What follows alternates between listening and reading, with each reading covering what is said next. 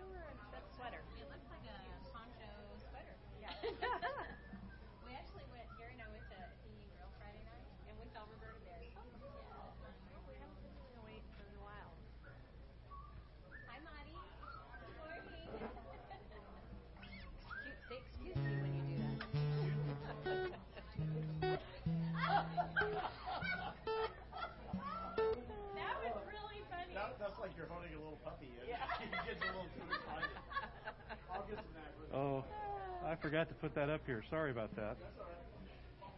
He was holding the table and he squeezed it. It peed all over everything.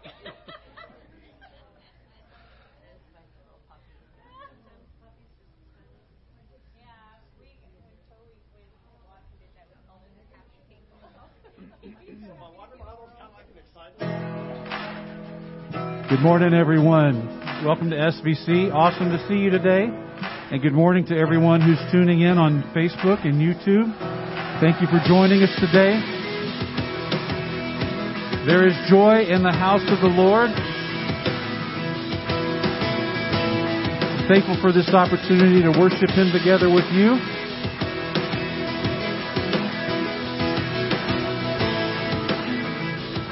Let's sing together, folks. We worship the God who was. We worship the God who is. We worship the God who evermore will be. He opened the prison door. He parted the raging sea. My God, He holds the victory. There's joy in the house of the Lord. There's joy in the house of the Lord today. And we won't be quiet. We shout out your praise. There's joy in the house of the Lord. Our God is surely in this place. We won't be quiet. We shout out your praise. We shout out your praise. oh, yes, we do. We sing to the God who heals. We sing to the God who saves.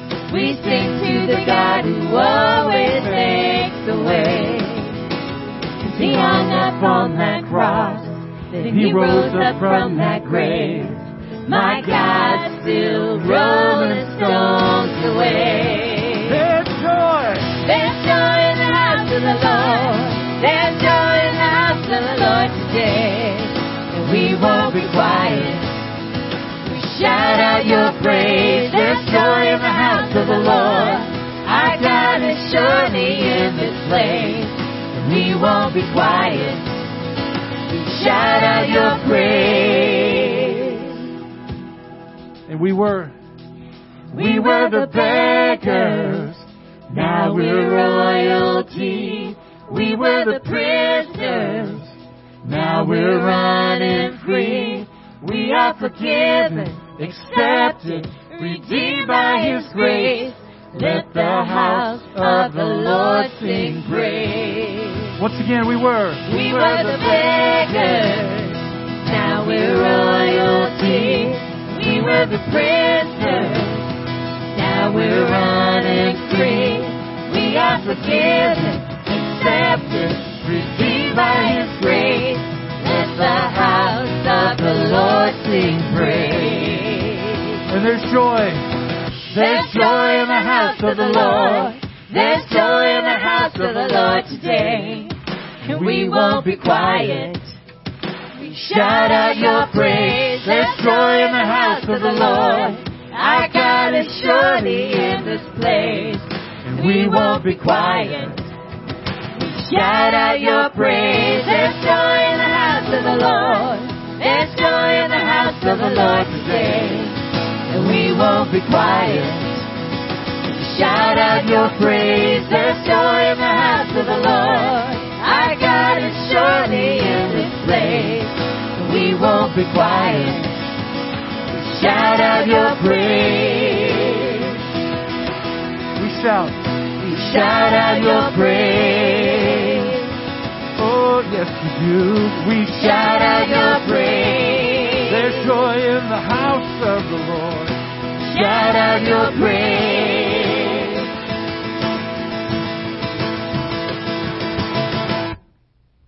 Amen.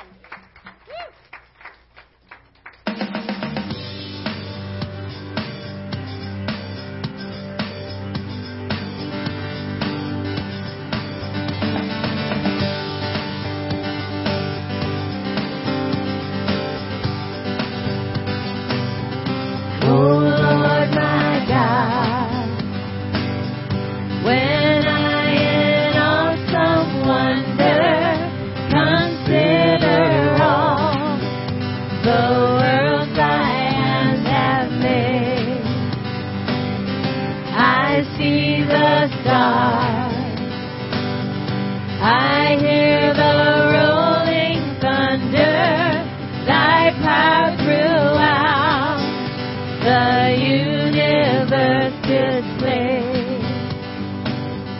Then sings my soul, my Savior God to thee. How great thou art, how great thou art. Then sings my soul, my Savior God to thee. How great thou art, how great thou art. How great? How great thou art. How great thou art. And when I think that God his Son not sparing sent him to die, I scarce can take it in that on the cross thy burden gladly bearing, he bled and died to take away my sin. This is my soul, my Savior God to thee. How great thou art, how great thou art. Then sings my soul, my Savior God to thee.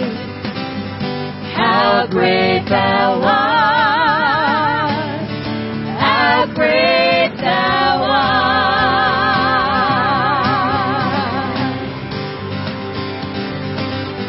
How Great thou art. How great thou art. When Christ When Christ shall come with shout of acclamation and take me home, what joy shall fill my heart. Then I shall bow then I will bow. in humble adoration and there proclaim, my God, how great thou art. Sings my soul. Then sings my soul, my Savior God to thee. How great thou art, How great thou art. how great thou art. How great thou art. Then sings my soul, my Savior God to thee. How great thou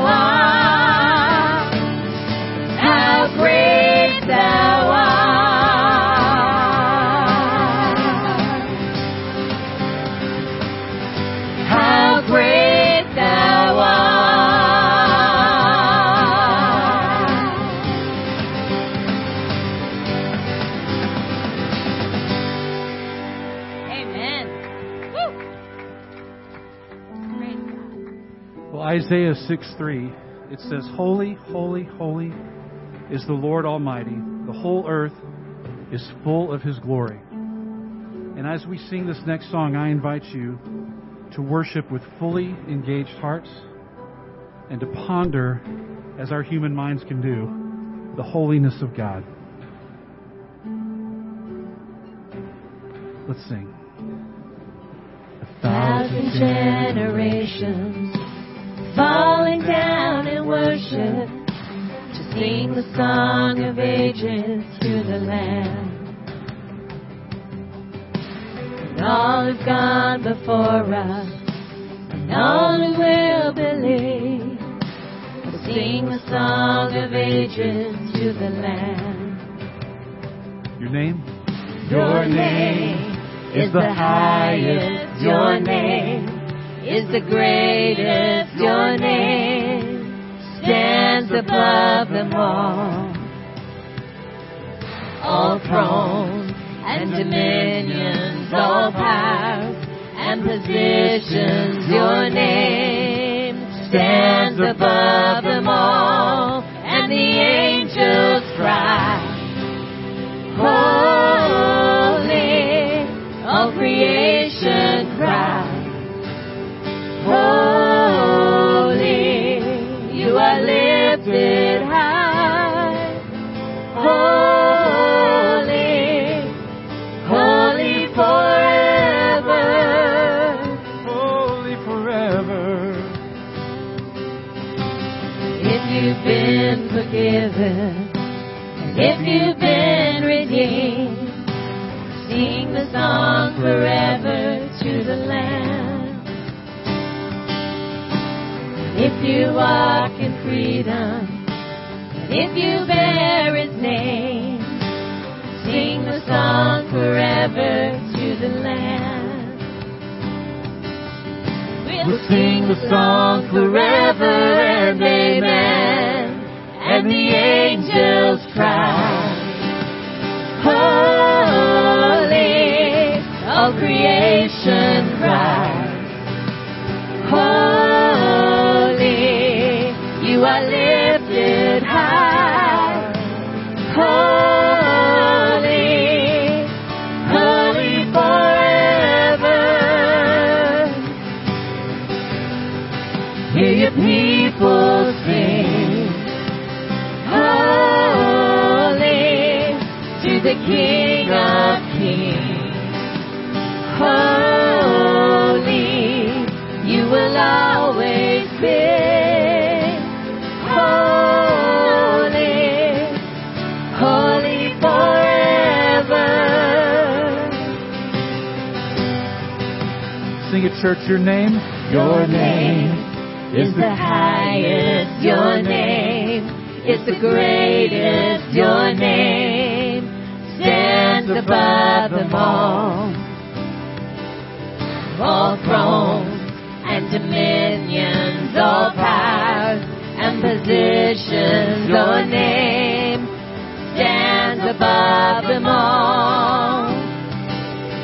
Your name is the highest. Your name is the greatest. Your name stands above them all. All thrones and dominions, all powers and positions. Your name stands above them all. And the angels cry, holy, all creation cries, holy, you are lifted high, holy, holy forever, Holy forever. hear your people sing, holy, to the King of Kings, holy,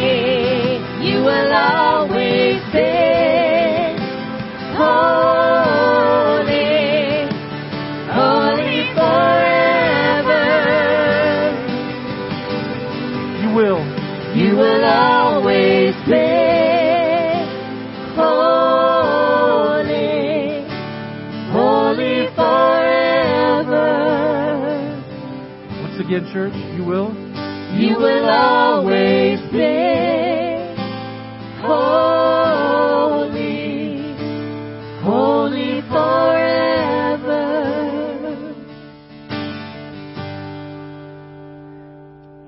Praise God. We have one more song to do with you, but before we do that, let's take a few moments to greet the folks around us. And will you just share with that person you talk with, what is just one thing you appreciate about the Lord? Just one thing. I know it could be a bunch. Just pick one. We'll continue in just a second.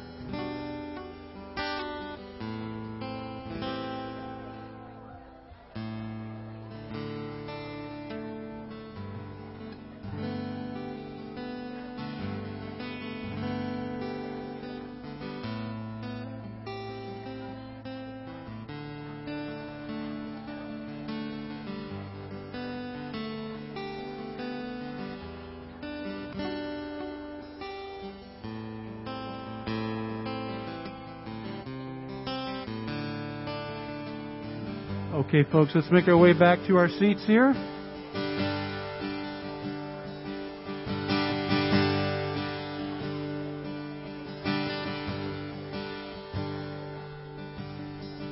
Before Pastor Gary comes up and wraps up our 40 Days of Purpose series, we've got one more song to do together.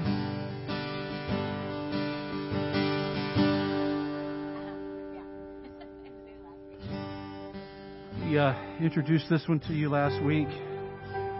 It's quickly become one of my favorites.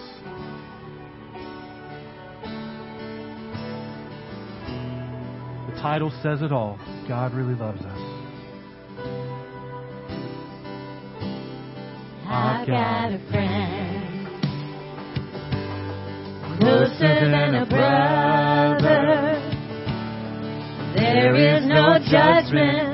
Oh, how he loves me. I've got a friend. He is my strength. He is my portion. With me in the valley, with me in the fire, with me in the storm. Let all my life testify, hallelujah. We are not alone. He does. God really loves us. God really loves us. Hallelujah. Oh, praise my soul. God really loves us. Yes, He does. God really loves us.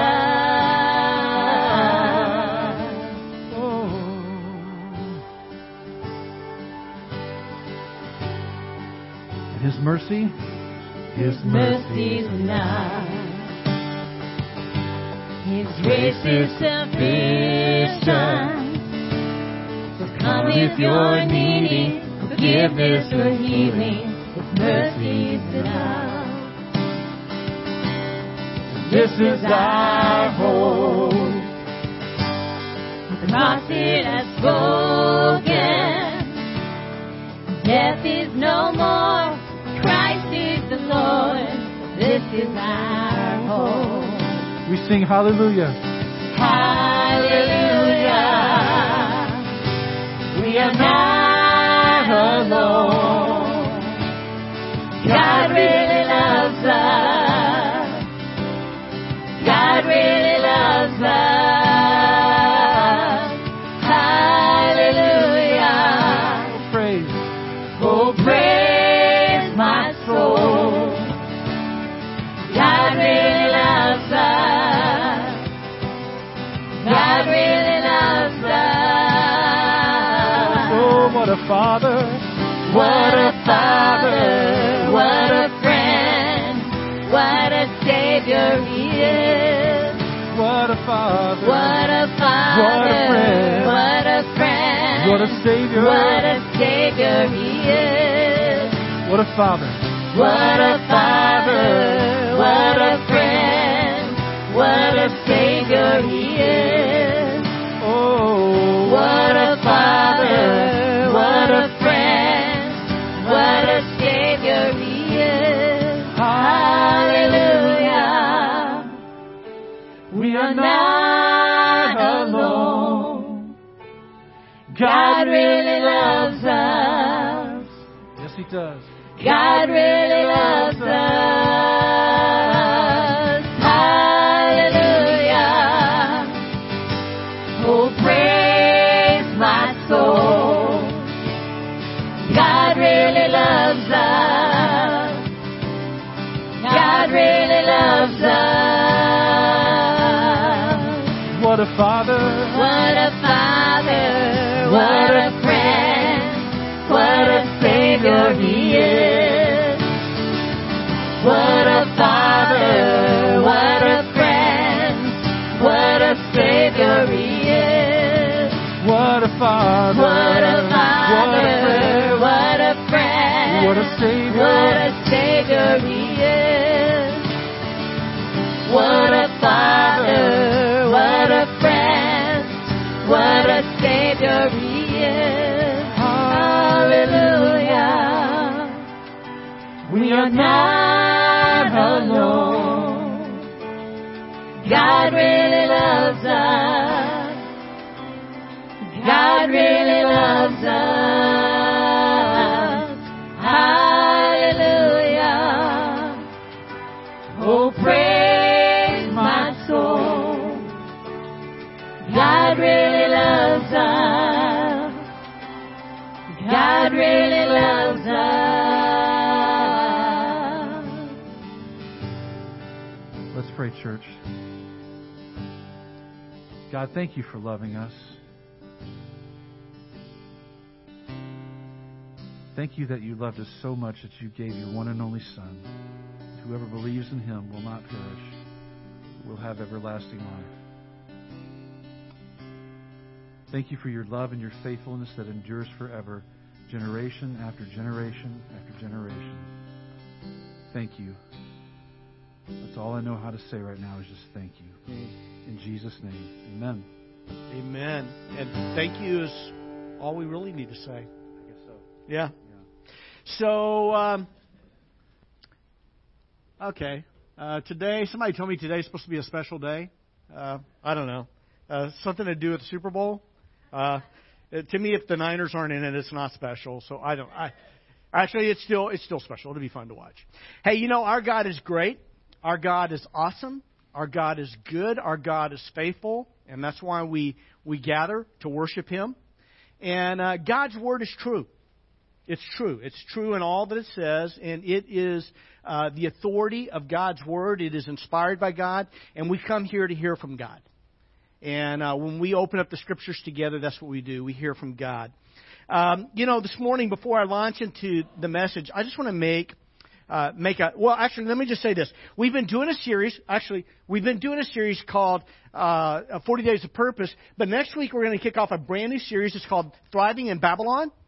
And what we're going to do is we're going to take 7 weeks to work through the first 6 chapters of Daniel.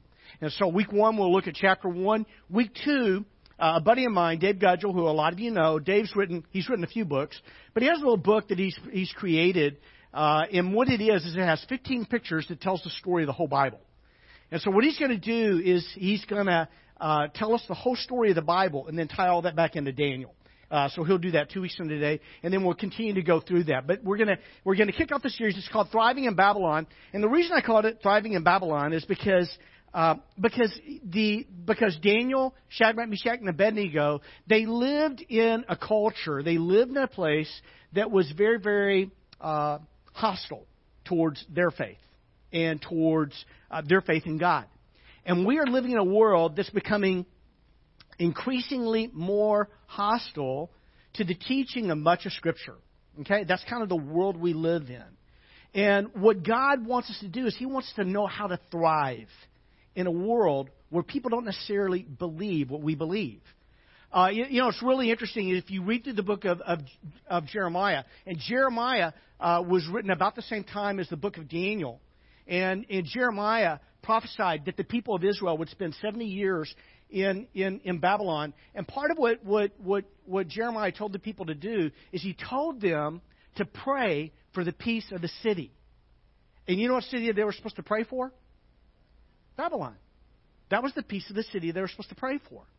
And what we're supposed to do is we're supposed to pray for the peace of the city that we're in. And we are supposed to live lives where we thrive spiritually. And I think we can learn some really important lessons from this. So that's next week. Just want to kick that off real quick, kind of tell you a little bit about that. Right now, we are finishing up our series on 40 Days of Purpose. And we've been talking about the fivefold purpose of God that God has for us. And so the first aspect of God's purpose for you and me is worship. And we said that's how we love God. The second aspect is fellowship. That's how we love one another. The third aspect is discipleship. And that's how we become more like Jesus. The fourth aspect we looked at last week is ministry. And that's where we serve God by serving others and serving others over self. And today we're going to look at that fifth part of that 5 aspects of God's purpose for our lives. And we're going to look at mission.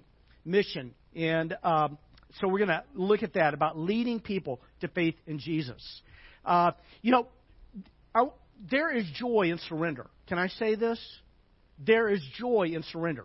If you were in like the Army Special Forces, if you're a Navy SEAL, one of the things you're going to say is no surrender. Okay? That's what you say, no surrender.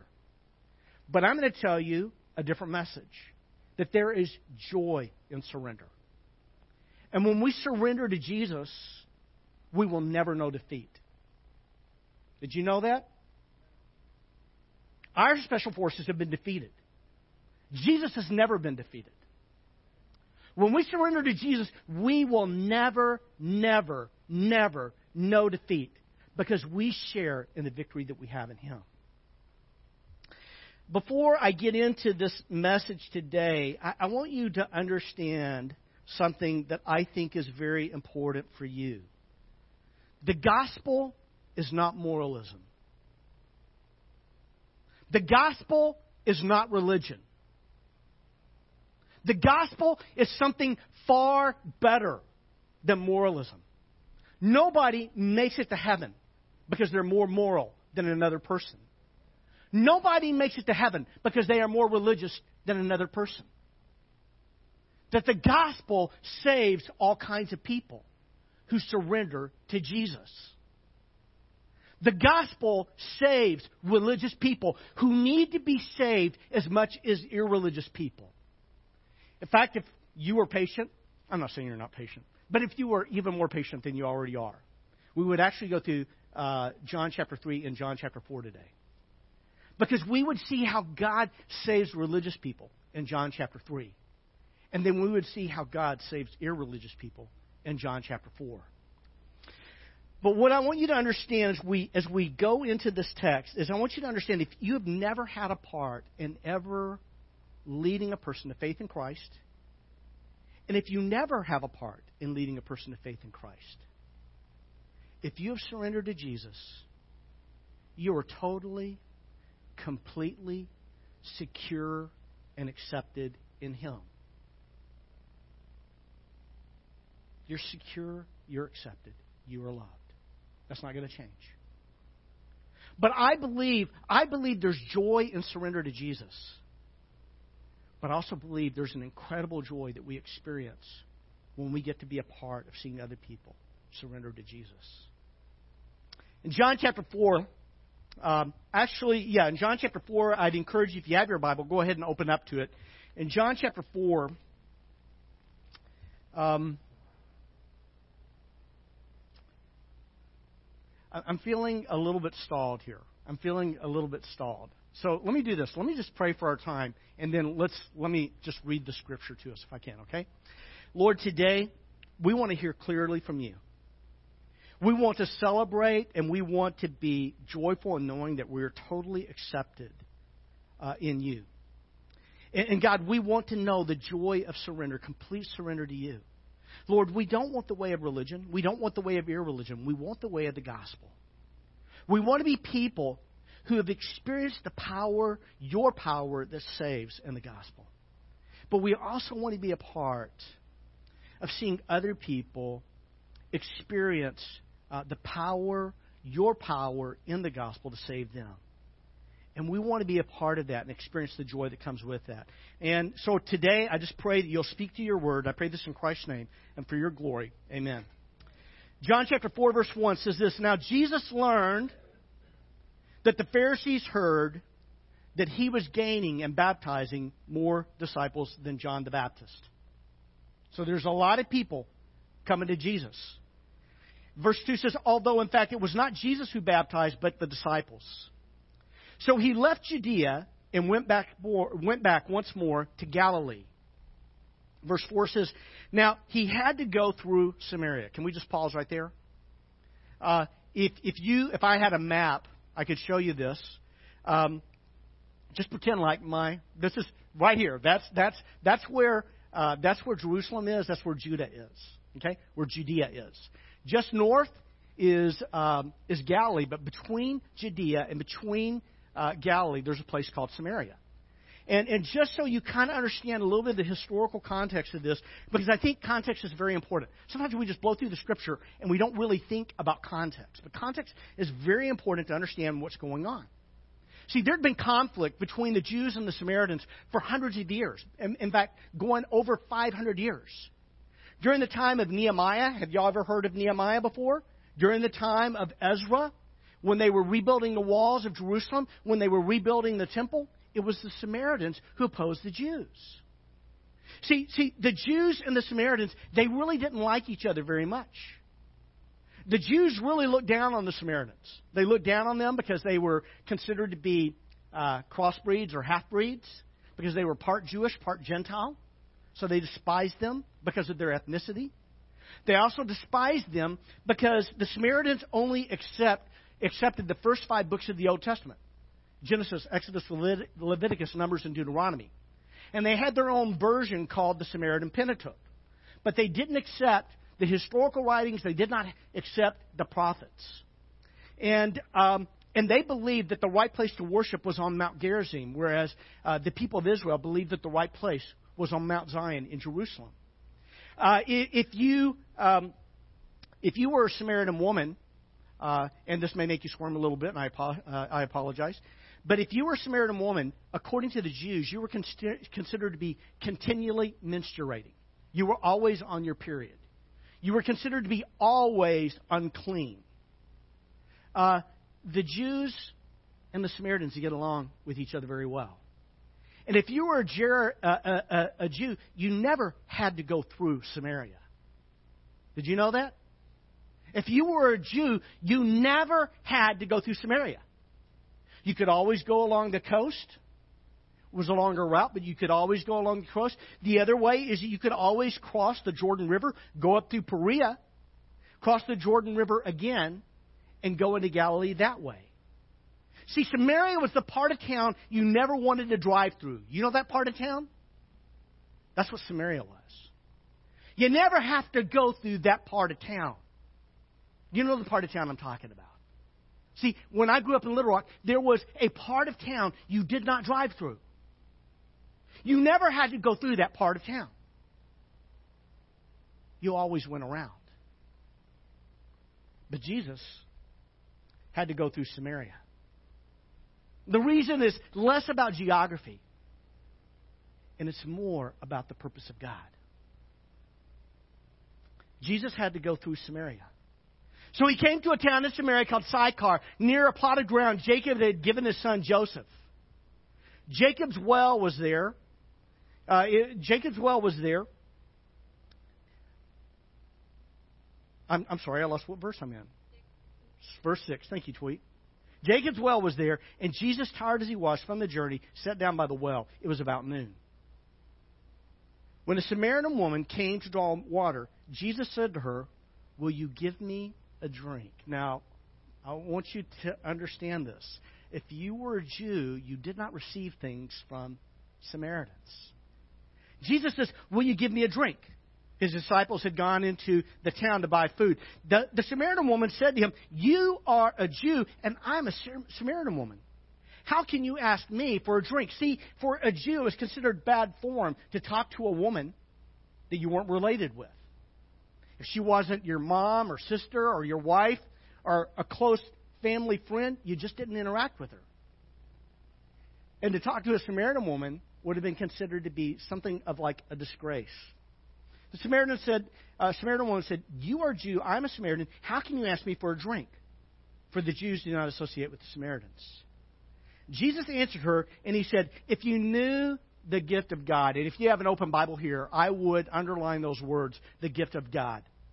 That word gift is only used one time here in the Gospels. It's used 4 other times in the book of Acts, and every time that word gift is used, it's always used to speak of the gift of the Holy Spirit. Jesus answered her, "If you knew the gift of God and who it is that asked you for a drink, if you knew who I was," Jesus is saying, "if you knew the gift of God, if you knew who I was, you would have asked me, you would have asked him, and he would have given you living water." And again, underline those words. The well of Joseph here, in the ancient world, that part of the ancient world, very, very arid. Now and then. Very arid. Water is a little bit of a scarcity. Okay, there's not a lot of water. And the water that's available usually is in these wells. This particular well is 106 feet deep. And what that means is you need a bucket and you need a rope. Because that bucket's got to go down deep. You did not see a lot of running water in the form of a stream. And by the way, when you live if you can drink from a well that has kind of, water that's been sitting there for a very, very long time, or if you can drink water from a fresh stream where the water's clear and clean, what are you going to drink from?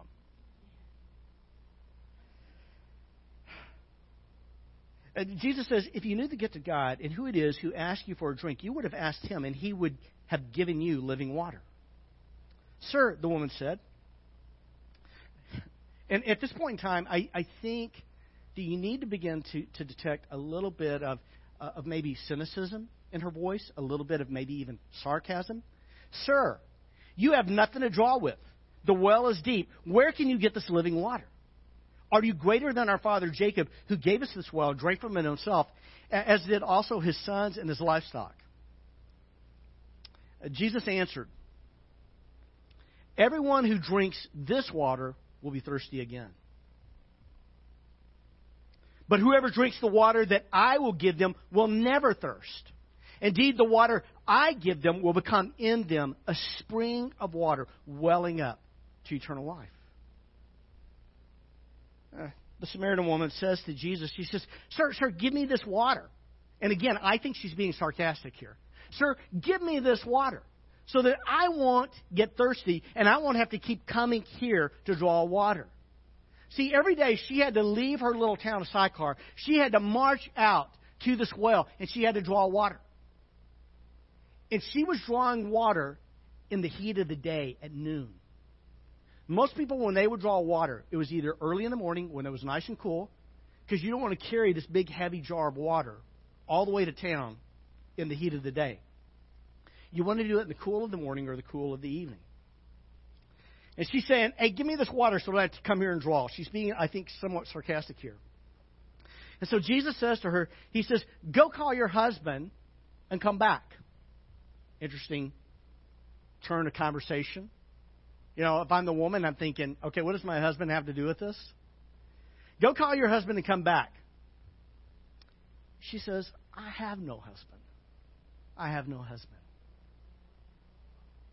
I think when she says, I have no husband, there's a wound. There's a wound. I have no husband. Jesus said to her, you're right when you say you have no husband. The fact is, you've had 5 husbands. Jesus knows something about her that he can't know, that he knows supernaturally. The fact is, you've had 5 husbands. What does that mean? Well, she's had 5 husbands, but what does that mean? It means either all 5 of them died, she had 5 divorces, or she had 5 different men who were someone else's husband. Okay? You've had 5 husbands, and the man you have now is not your husband. What you have said, what you have just said is quite true. What Jesus is trying to do here, I honestly don't believe that Jesus is trying to in any way shame her or humiliate her. I believe that what Jesus is trying to do is he's trying to touch her and wants to give her a healing touch where she has the most pain in her life. See, this woman has been looking for living water all of her life. Every man she's ever been with, she was looking for living water. This woman was looking for something to satisfy the inner longings of her heart. And she was disappointed. And she was disappointed.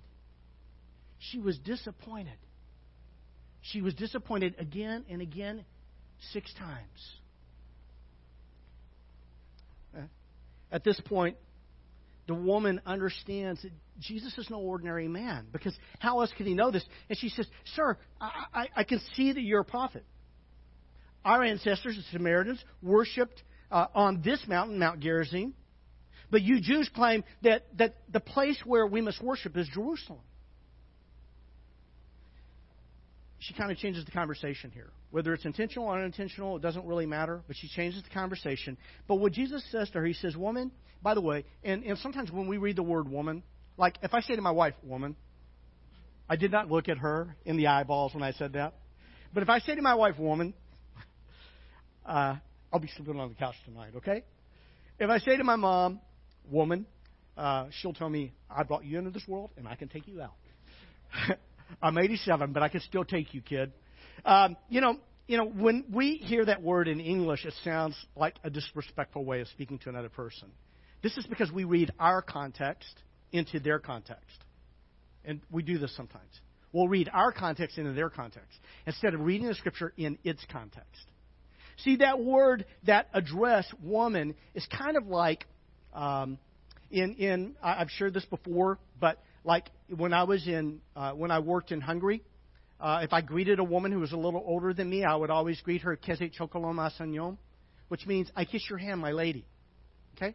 That word, Asanyon, is a word of respect and honor. Just as the word here, this Greek word, woman, is a word of honor and respect. It's kind of like when I was a kid. I was always taught to speak to women who are older than me and to say yes ma'am, no ma'am, and to say ma'am. It was a term of respect.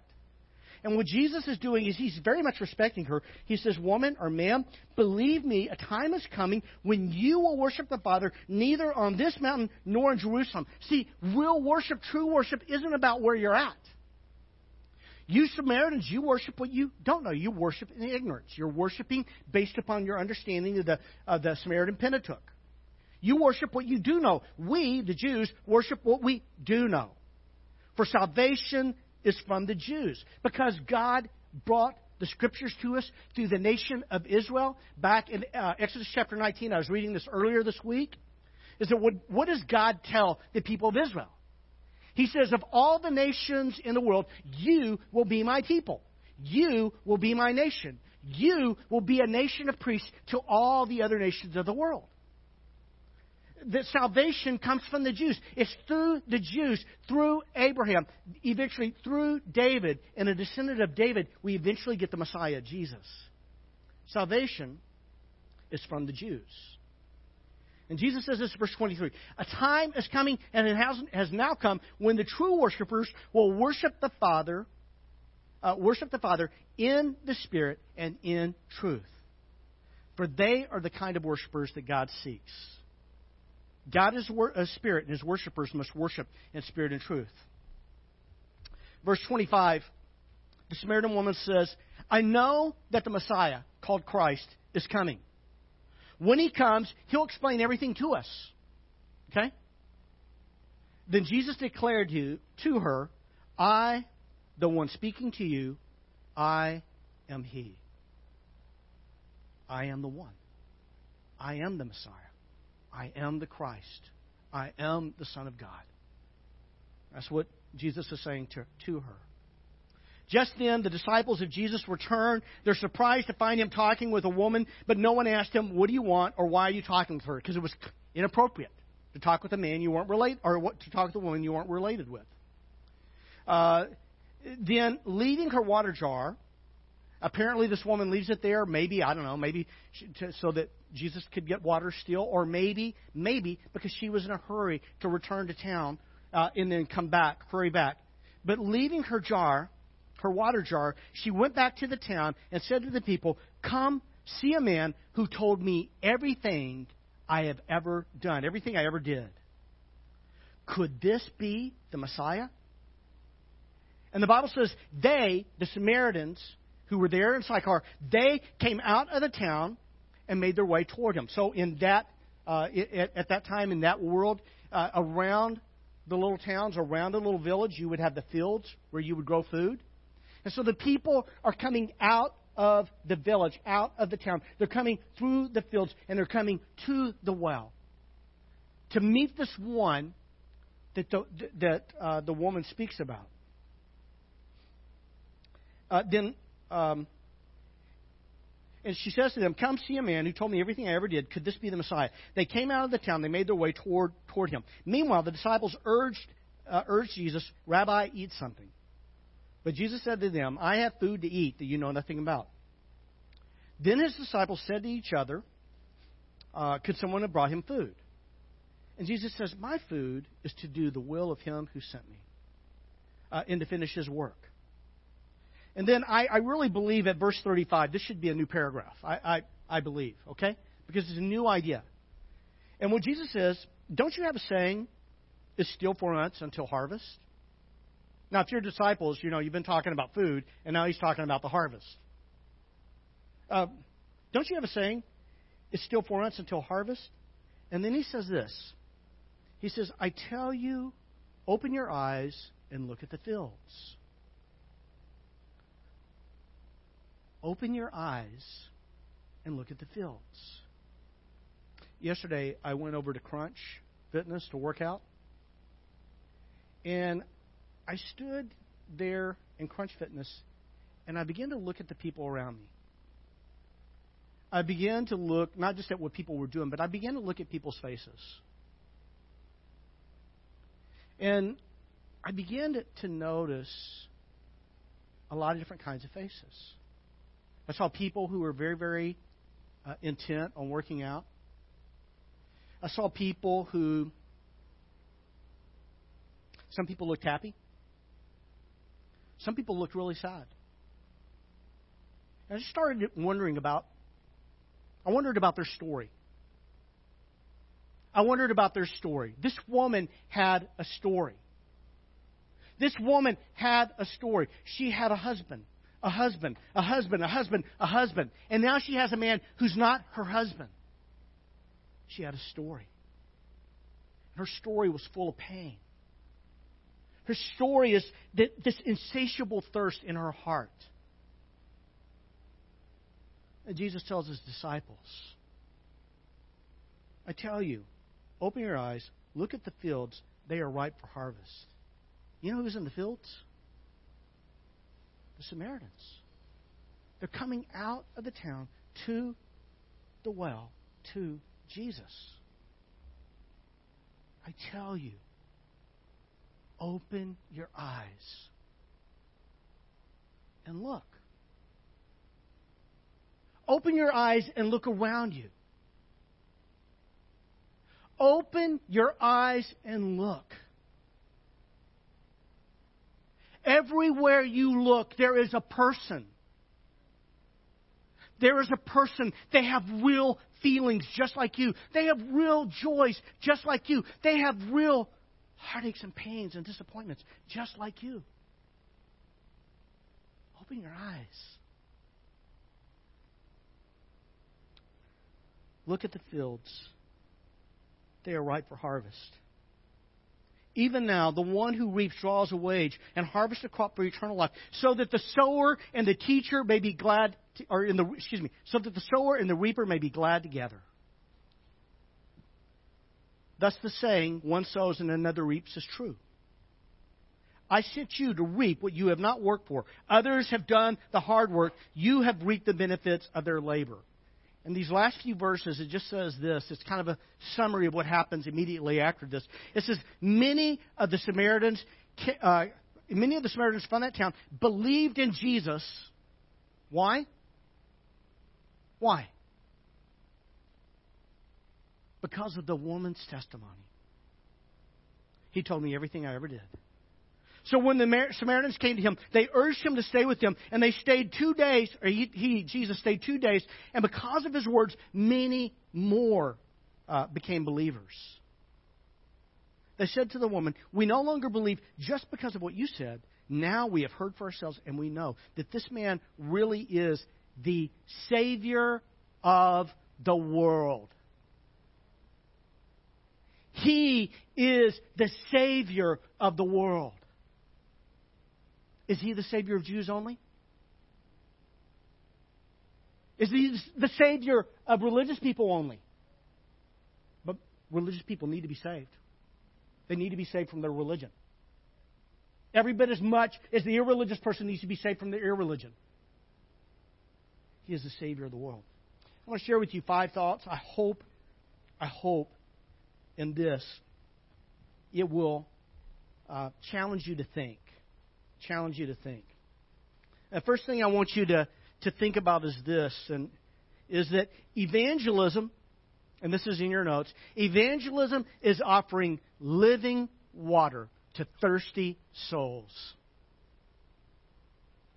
Every person you meet has powerful longings in his or her heart. Every person you meet has a thirst. They have a yearning deep down in the heart for something more. Today, there's going to be an NFL quarterback, and they're going to go home a winner. And they're going to go home excited. And they're going to go home excited that they won the Super Bowl. But you know what? Next year, they're going to feel like that Super Bowl wasn't enough. See, sometimes people look to their accomplishments to satisfy the inner longing of their heart. And you know what happens? They accomplish something. They feel a certain amount of satisfaction in it. But then later, they want more. Some people, they go out, they buy stuff. You know, if I only own this stuff, I'll be happy. They buy the stuff, and guess what? Next year, they want more stuff to make them happy. And they will never buy enough stuff to satisfy the inner longings of the heart. A woman deeply desires to be in relationship with a young man. And she thinks it'll satisfy her inner longing. And sometimes people look to addictions to quiet the hunger, the yearning in the heart, the thirst. But only Jesus can do that. Evangelism is offering living water to thirsty souls. Number 2, Witnessing is sharing your story in simple terms. Witnessing is sharing your story in simple terms. What does a woman do? What does she do here in verse 29? She goes back to the town folks. She says, "Come and see a man who told me everything I did." You know, her message is profoundly short and very powerful. See, witnessing is sharing your story in simple terms. You know, you and I are called to be witnesses for Christ. What does a witness do? Is the witness the prosecuting attorney? By the way, there's some Christians who act like they're the prosecuting attorneys. They do. There's some Christians who believe their job is to prosecute and to talk about how sinful all those people are. That's not my job. It's not your job either. We're not prosecuting attorneys. We're not defense counsel either. We're not the bailiff. Chuck's the bailiff. No more. Used to be. We're not that guy. We're not the deputy and make sure everything stays in order. We're not the judge who makes sure that all the procedures happen correctly. We're not the jury. We're the witness. What does the witness do? She just tells her story. That's all she does.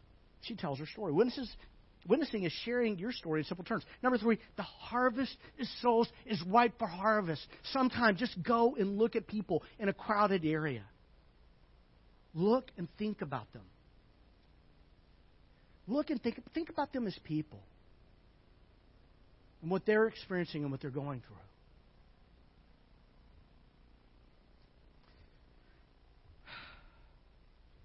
The harvest of souls is ripe for harvest. Number 4, in the harvest of souls, some people sow and some people reap. What Jesus tells his disciples in verse 35, he says, "I tell you, open your eyes, look at the fields, they are ripe for harvest." Verse 36, even now, the one who reaps draws wages and harvests a crop for eternal life, so that the sower, the one who sows, and the reaper may be glad together. See, some people sow. Some people sow. They share a story. They share with another person a gospel seed, how God has worked in their life. And then sometimes it's someone else later who reaps the harvest. That in the harvest, sometimes we sow, and sometimes we reap. Number 5, there's joy, real joy in the harvest of souls. I remember my joyful surrender to Jesus as a little boy. I remember my joyful surrender to Jesus when I was about 16. I'd walked away from God. But there's also a joy that comes in the harvest of souls when we see people around us come to know Jesus. It's awesome. So let's get this super practical if we can. Let's talk about action points. I think we need to be shaped by God's Word in our thinking, but we also need to be shaped by God's Word in our actions as well. And let me give you some action points here. Number 1, trust the Spirit to empower you. Okay? You know, trust the Spirit to empower you. Jesus said, you will receive what? Power. When the Holy Spirit has come upon you. And you shall be my witnesses both in Jerusalem and in all Judea and Samaria and as far as the remotest part of the earth.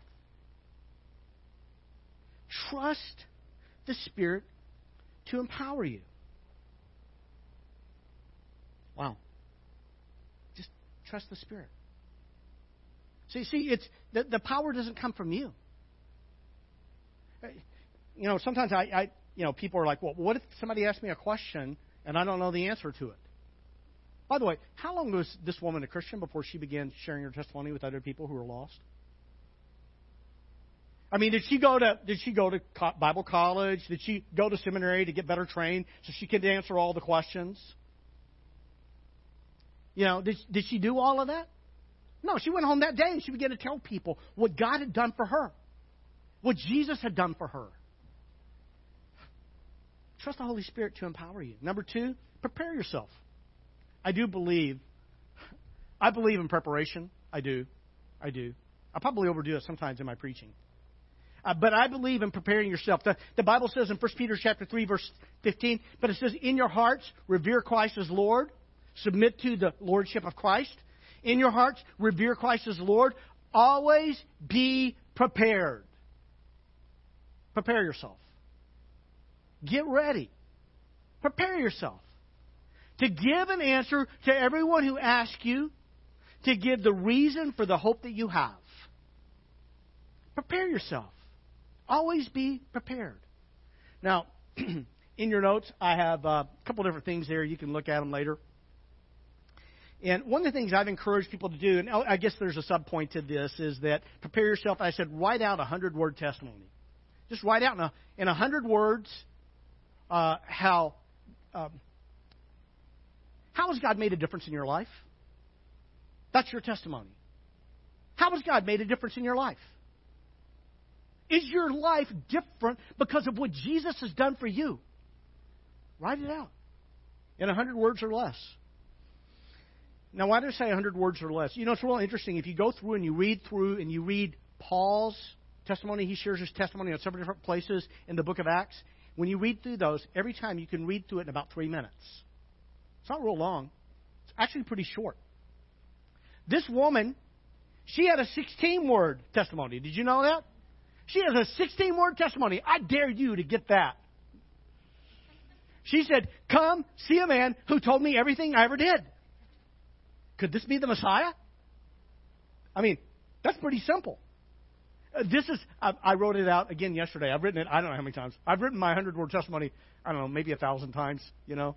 I write it different every time, you know. But I keep embellishing. But my 84-word testimony as of yesterday was this. As a young teenager, my life was empty. You know what emptiness feels like? That's the way I felt. As a young teenager, my life was empty. I was anxious. You know what that feels like? I did. I was anxious. I was anxious. I was lonely. I felt like I didn't have a real friend in the world. I was lonely. I was deeply insecure. I'm already making it longer. I was insecure. I was afraid. I was angry. I saw a group of young people who had a joy and peace in Christ that I wanted for myself. I asked Jesus to come into my life, to forgive my sin, and make me the kind of person He wanted me to be. And I found a new joy in life. I didn't become perfect, but I found a new joy in life. It was like the Bible became alive to me. I had a new purpose for my life, and I found it in Jesus. Now, I did it more than 84 words, okay? But I wrote it in 84 words. Get ready. Prepare yourself. Number 3, live wisely. Live wisely in the way you interact with people who don't know Jesus. The Bible says in Colossians chapter 4, verses 5 and 6, live wisely among those who are not believers. Live wisely. Make the most of every opportunity. Let your conversation be gracious and attractive so that you may have the right response for everyone. But live wisely in the way you interact with people who don't know Jesus. Number 4, live wisely. Number 4, make the most of your opportunities. See, it says there, make the most. Live wisely among those who are believers. Make the most of every opportunity. So what I mean by making the most of every opportunity is that there are times that you're going to have where someone may ask you for the reason for your hope. You want to be ready. You want to make the most of that opportunity. They're not asking you for a 60-minute sermon, okay? They're just asking, why is all this Jesus stuff so important to you? And they just want to hear a real, they just want to hear the real you and the real reason. That's all they want. They don't want you to prove anything to them. They may ask you to later. But that's not your job. Your job is to, what does the witness do? He doesn't prove anything. He just tells a story. Make the most of your opportunities. Number 5, speak graciously. Speak graciously. The Scripture says, live wisely among those who are not believers. Make the most of every opportunity. Let your conversation be gracious and attractive. This is the New Living Translation of this text. It says to let your conversation be gracious and attractive. Actually, what the Greek says, it says let your speech always be with grace seasoned as it were with salt. It's this idea that your speech should be gracious and savory. Should be gracious and savory. Not preachy, okay? Not preachy, but gracious. And one of the big turnoffs to a lot of people who don't know Jesus is that they don't like preachy. I really have to work at this. It's kind of an error. It's kind of a, I don't know, it's something that I struggle with as a pastor, okay? But, by the way, you know, the people in our community are going to be much more responsive to you and your story than they are to me and my story. They expect me to have a story. They expect me. They expect me. But when they hear from you, they're like, you know what? I can relate with that person. I can relate with him. I can relate with her. That's why they need you. That's why they need you more than they need me. Speak graciously. So, trust the Spirit to empower you. Prepare yourself. Live wisely. Make the most of your opportunities. Speak graciously. There is joy. There's joy in surrender. There's joy in surrender. I said this a moment ago. There's joy in surrender. What does God want you to surrender? There is joy in surrender. God wants you to surrender. He wants you to surrender your failures. Why? So He can redeem them. Make something beautiful out of your life. He wants you to surrender your failures. He wants you to surrender your accomplishments. Today, there's going to be a quarterback who's going to win the Super Bowl. Well, Jesus spoke the word and 1 billion trillion stars were flying into existence. Our accomplishments are pretty small in comparison to God. Surrender your accomplishments to God. Surrender your unrighteousness. Surrender your righteousness. Surrender your irreligion. Surrender your religion. Surrender your fears. Your anxiety. Your life. Everything to Jesus. There's joy in surrender. And there is joy in being part of this incredible harvest, seeing people the way God sees people, seeing ourselves the way God sees us, seeing that we have the power of the Holy Spirit to tell our story, seeing that the gospel is the power of God for salvation. You know why you can go out with incredible courage today? Because the gospel is the power of God. There's no other power in this world that can compare to that. We fired an ICBM missile this last week, landed in the Pacific Ocean. No warheads on it. Thank the Lord. But you know what? An ICBM missile is nothing in comparison to the power of God to save one soul. That Samaritan woman. One soul. Nicodemus, John 3. There's joy in surrender, and there's joy in bringing the message of Jesus to other people who need to surrender to Him. I'm going to ask the worship team to go ahead and come on back up, and I'm going to pray for us. God, we're so grateful. We are. We're so grateful that You have saved us. We're grateful for the power of the gospel that has saved us. God, we are grateful at how You take all that we are, that we surrender to You. And that You want to take this and You want to redeem it and You want to make something good out of it. And God, we are grateful that we get to be a part of the harvest of souls, where we get to experience the joy of the harvest and seeing people come to know Jesus. God, we are grateful that if we never have a part and seeing a lost person coming to know Jesus. We are grateful that we are secure and accepted by you. But Lord, we want to be a part of this harvest of souls. Lord, we want to be a part of that. We want to be a part of telling our story in the power of the Holy Spirit and seeing you bring lost people to Jesus. And so today we want to surrender everything to you. And we pray that you'll work through us. In Jesus' name, amen. Amen. Thanks, Gary. Great message and great reminder for all of us. As followers of Christ, we have this amazing mission. And everybody has a sphere of influence, whether, where you work, where you live, where you shop, and just the people that we see on a daily basis. We have this opportunity to just, be a light and, get a little bit of salt. When you have eggs, you don't pour the whole salt shaker out. You just do a little bit of salt so it tastes good. And it's like sometimes God just wants us to speak that word of encouragement or bring Jesus in the conversation, just to bring just enough salt to make it taste good. So somebody will want a little bit more. And so great message today, Gary. Thanks. Well, we're finishing up our 40 Days of Purpose. And our groups, we've got another week or two of groups. So those of you who are in your group, I hope you're enjoying it. I know I'm really enjoying our group and learning so much. And it's not too late if you want to plug in. Feel free to join a group. But I'm glad that we've kind of gotten to connect about what Gary's been preaching about on Sundays and kind of talking about it in a small group setting. It's been super good. And also, what a privilege it is to worship God with our giving.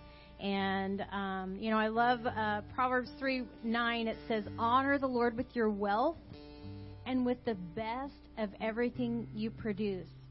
And when we give God our best and we give financially to the kingdom of God, God blesses that. And so thank you for all of you who are giving.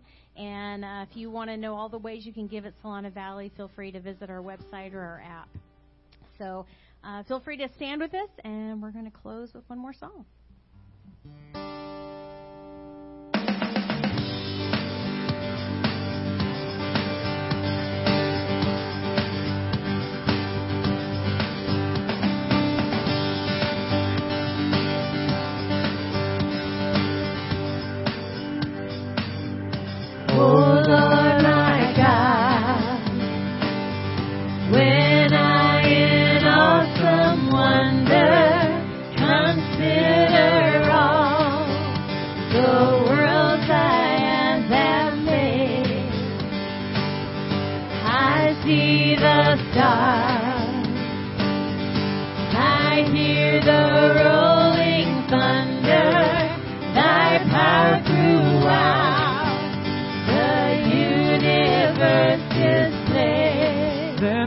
My soul, this is my soul, my Savior God to thee.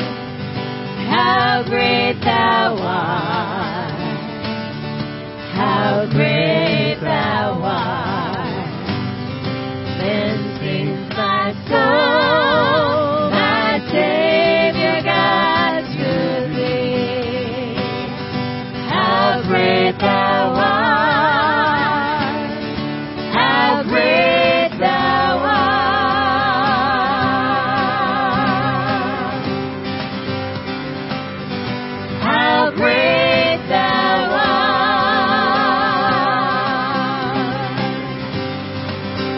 When I think, and when I think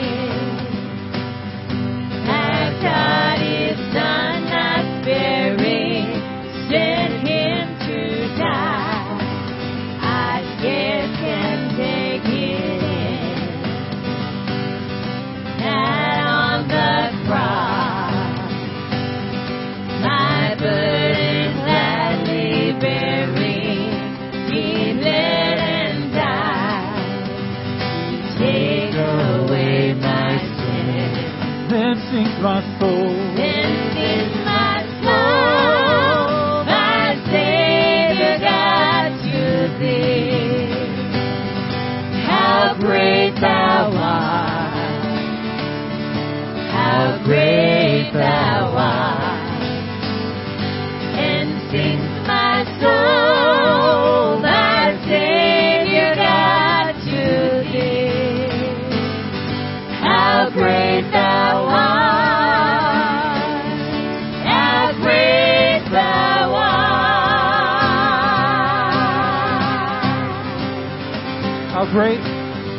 How great thou art.